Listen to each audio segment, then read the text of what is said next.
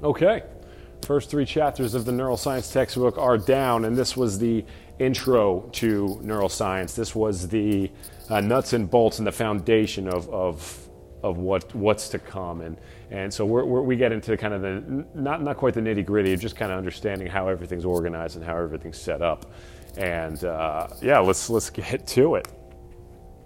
So, the first thing to understand is that, obviously I come from a strength and conditioning background, and in my world and how I've set up my business, I have two sides of it, and there's the health side and there's the performance side. Now, when I say health, what I mean by health is that we're talking, what does the body, what is it designed to do? Now, and I can get into much more in depth in some other episodes here, but the bodies, we kind of have these hunter-gatherer bodies, and we obviously don't live hunter-gatherer lifestyles in the slightest. So, I'm trying to, when I say health, I'm basically trying to get you to function like a hunter-gatherer as best as I can. And it's obviously a grind to do in this world that we live in. I'm out here in New York City, and there's nobody even in the remote vicinity of a hunter-gatherer within, 100 miles of this place. Even you may have to go up to like Maine or New Hampshire or something to actually find somebody who's possibly approaching a hunter-gatherer lifestyle. So when I talk about health, we're talking about like optimal health. Like, what do cells need to optimally perform? And then overall, like what's optimal health? I'm not talking about like if somebody's like, I want to bench press 100 pounds or 1,000 pounds. That's not necessarily healthy, and so like that's fine. That's more of the performance side. I'm the health. When I say health, I'm talking about optimal health. Period. That's all I'm concerned about, is what the body was designed to do and how it optimally works. Now, when I say performance, now I'm talking about your goals. Do you want to be able to dunk a basketball? Do you want to be able to deadlift 1,000 pounds? What are your individual goals? And now I can start producing a program to help guide you in that direction towards exactly what is best for you and whatever you wish to have in your life. So there's two separate sides of it, and when I just want you to have an understanding that when I talk about neuroscience and everything, that's the world that I'm coming from. So there's three things that you need to be focused on as a strength and conditioning coach, a performance coach, when we're talking about neuroscience. Now, obviously, we're not performing neurosurgery. We're not operating on a brain. We don't need to be neuroscientists and be experts in the industry. We just need to understand the brain and understand what's important pertaining to what we're doing. So when it comes to strength and conditioning coaches, there's three things that you need to focus on when it comes to neurology. The first is what improves movement. What inside of your dome, in that little pink squishy thing inside of your dome, can improve or make movement worse. The second thing that we have to understand is what takes that movement and maximizes it for their respective sport. One of the things that I definitely want to address is that I think that everybody is an athlete and everybody's sport is something different. My sport is running a business. My sport is being on my feet a lot, coaching a lot of people, lifting some heavy things, setting things up. Running a business, it requires late hours. So when I say my sport, that's what I'm talking about. What are the demands of my sport? I need to have a lot of aerobic endurance to last throughout the entire day, and I need to have a lot of energy. So I need to have a lot of cellular health, cellular endurance, cellular function. So nutrition's a big deal. Maybe some more aerobic power, cardiac output type stuff are more appropriate for my day. But so that's my sport. My brother, his sport is playing professional baseball, and that's a more classic sense of it. But what I'm trying to get at is to let you know that everybody is an athlete. Everybody is an athlete, just everybody's sport is different, and it may not be in the classic sense of what a sport actually is. And the third thing that you have to understand when you're a strength and conditioning coach and you're trying to learn neurology is that inappropriate associations leading to unnecessary reflexive action. I'm going to say that one more time. Inappropriate associations leading to unnecessary reflexive action. And basically, and we will get into some deeper understandings of how the brain operates, and this is specific to the neocortex and how using your memory and using a predictive model, your brain, you are always accumulating information and you're accumulating memories, and as things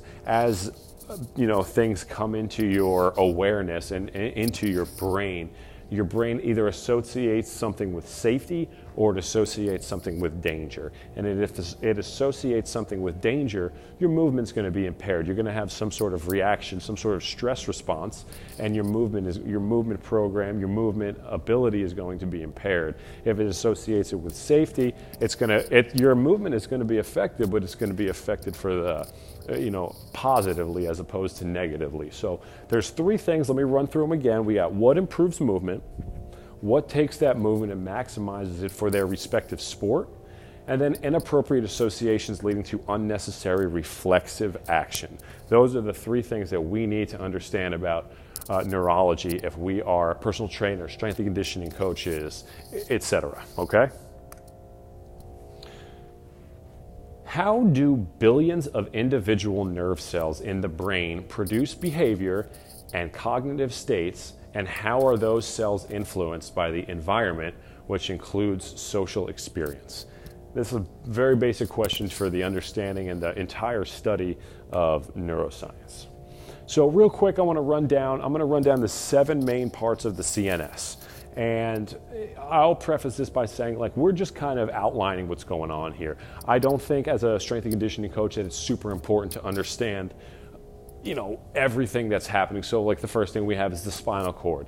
It processes sensory info from the body. The medulla oblongata, digestion, breathing, heart rate control. It's not super important that you understand that the medulla oblongata is a huge player in digestion. But for the sake of just reviewing the nuts and bolts and the foundation or the building blocks of neuroscience, we're just going to touch on it here. We're just going to run it down. So we got the first two: spinal cord, medulla oblongata. Then there's the pons, which is responsible for movement from cerebral hemisphere to the cerebellum. Then we'll roll to the cerebellum as number 4, which is learning motor skills, and it's going to dictate your force and range of motion. And this is actually interesting, and I want you to just kind of understand that there's a part of your brain that dictates your force, and the same part of your brain dictates your range of motion.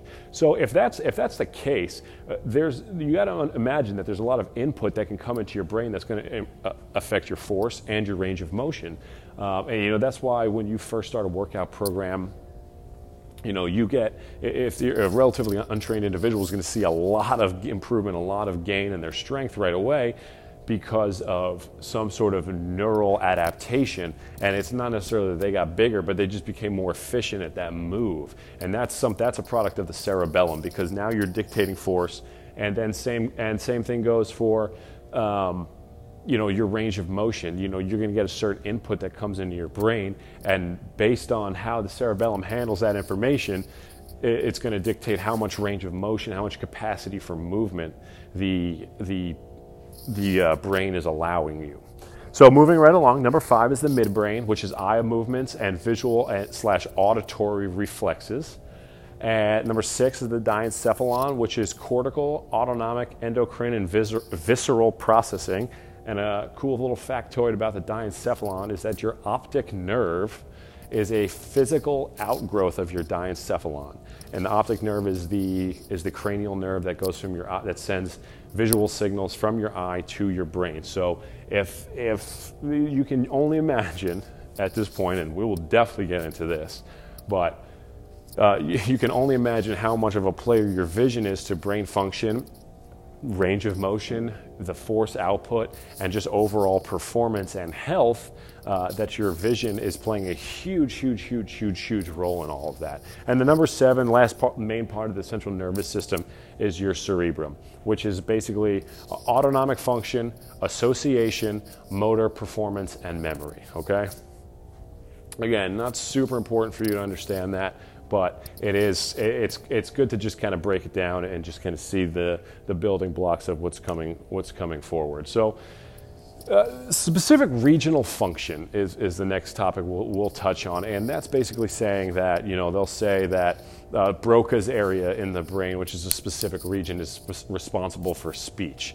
And this has kind of been through research with lesions and electrical stimulation. They have found that, if one part of the brain is damaged, if the Broca's area is damaged, so-and-so can't speak anymore. And they've done a lot of research to find out that most people's Broca's area in their brain is responsible for speech, because when it's injured, people can't speak anymore. And the same thing goes for electrical stimulation, is how when a certain part of the brain is stimulated electrically, a certain part of their body moves, and when this happens repeatedly, that part of the brain is now associated with a specific movement. Now, on the flip side of it is we're starting to realize, as science becomes more advanced, that this may not necessarily be true. In studies with, I believe it was either mice or rats, they have found that if a mouse or a rat is blind, they can actually hear with their visual parts, with their visual centers of the brain, and vice versa. So what we're seeing, and the research that's coming out now, is that I think there's preferred areas of the brain. So like there's a preferred area, a preferred visual cortex, there's a preferred auditory cortex, but it isn't exactly extremely specific. It's not like they can only do one thing. And that goes back to the plasticity of the brain. And plasticity basically means that you can kind of create your own neural connections, and you can kind of create you can make neural changes in your own body that can produce pretty much anything that you're looking for. And one of the cool things, and along that line, is they've actually created a device where blind people can see using their tongue. And I can't even begin to explain to you how the heck they do that. But they put this device onto their tongue, and they can actually see something. I remember there was an article or a book I was reading, and they were talking about how they actually had blind people climbing a rock wall using this device, and they were able to do it pretty well. So with that, you now understand that you can produce vision through your tongue, and now the whole concept of specific regional function is kind of out the window. So just keep all that in mind when you see stuff like that. Neurons, at a very fundamental level, we'll go through some facts here. Neurons are the basic units of the brain. That's how everything is assembled, through neurons. And there are 5 ways that the nervous system produces behavior. Number 1, structure of the neurons. Number 2, the mechanisms that the neurons use to produce a signal between cells. Number 3, patterns of connection between neurons and targets. Number 4 is the relationships of patterns of the interconnected neurons and behavior. And number 5 is how neurons are modified by experience.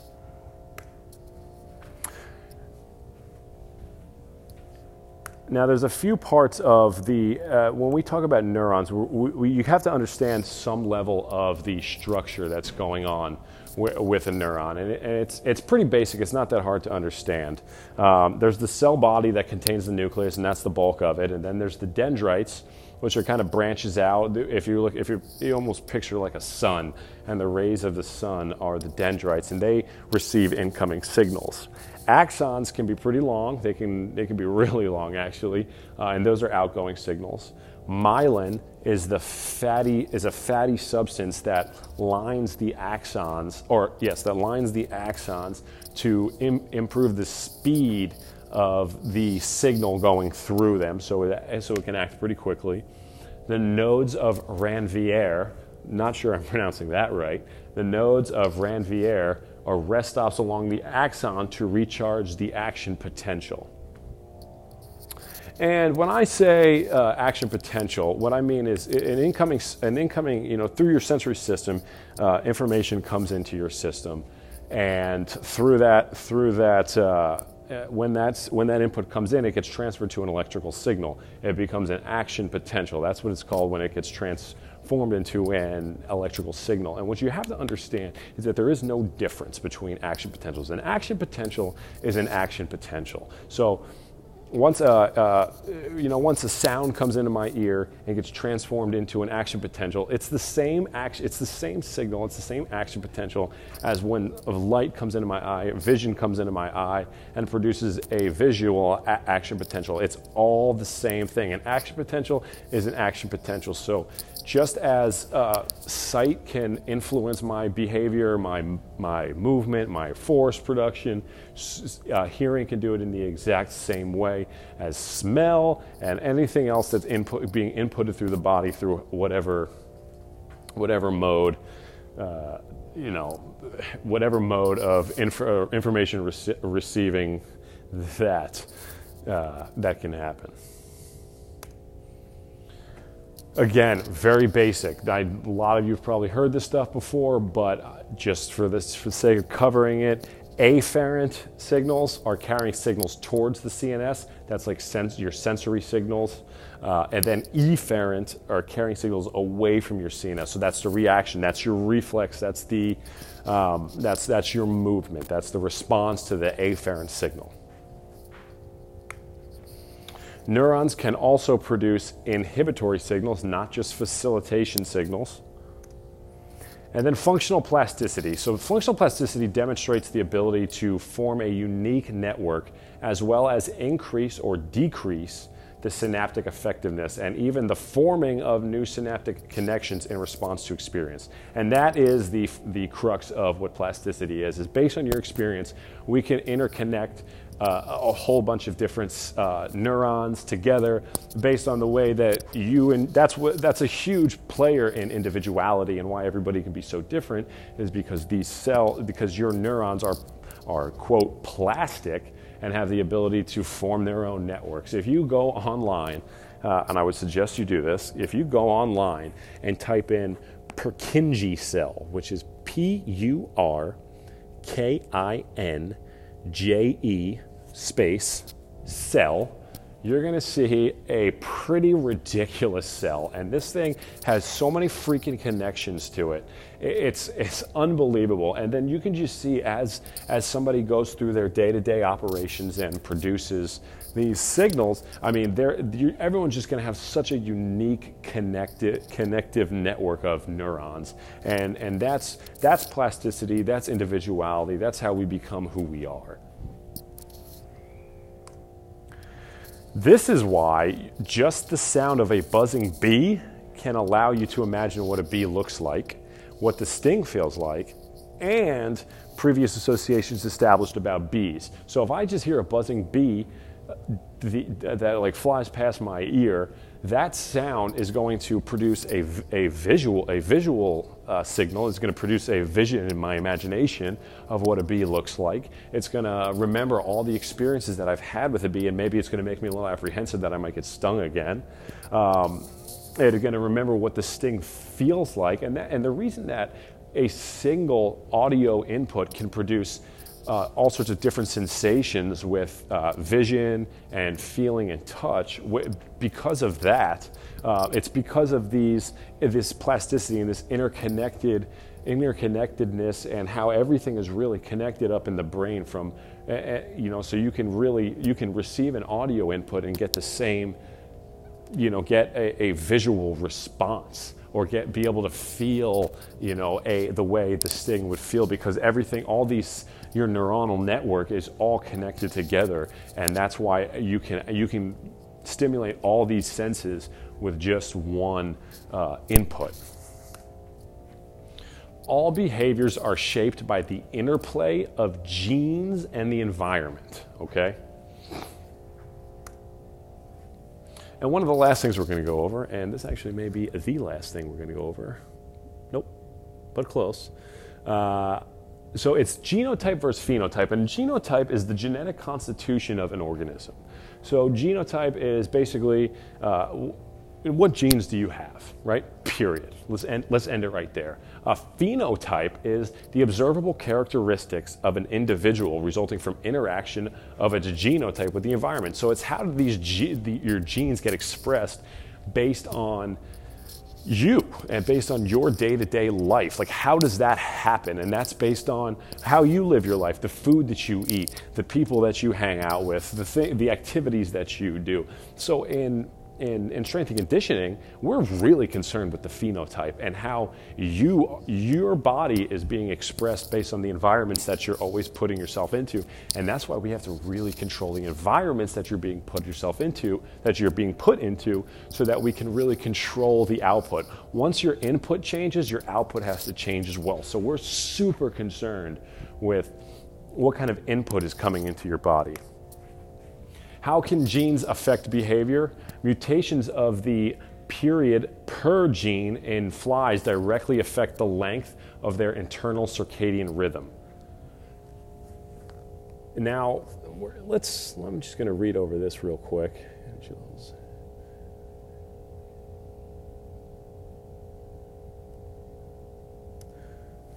Let's just skip that part of it. I don't think that's absolutely necessary. But okay, so let's take everything that we just touched on and let's kind of apply it to the world of strength and conditioning and performance. So what do we have there? So we went 20 minutes on the building blocks, okay?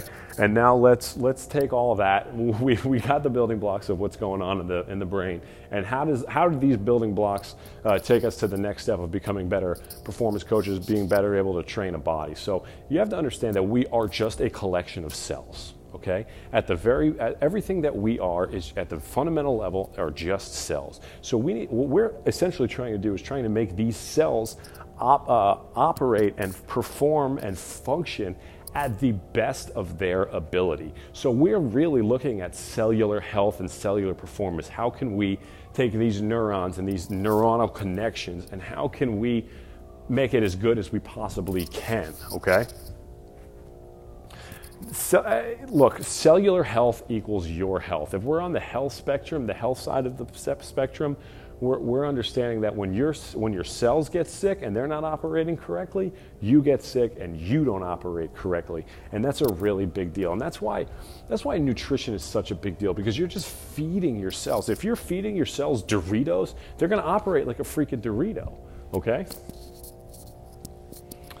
And the same thing goes for performance. If your cells don't operate correctly and they're unhealthy, you're going to be unhealthy. If your cells don't perform correctly, your performance won't be done the way that you want it to be done.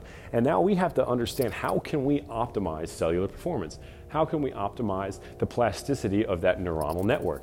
It's a big deal. That's basically strength and conditioning. Now I understand that. I mean that is performance training. It's how can we take your homunculus and alter it? How can we take your neuronal network and your Purkinje cells and organize them the way that we want them to be organized for what you want it to be organized for? And then how can we strengthen or even create new neuronal synaptic connections?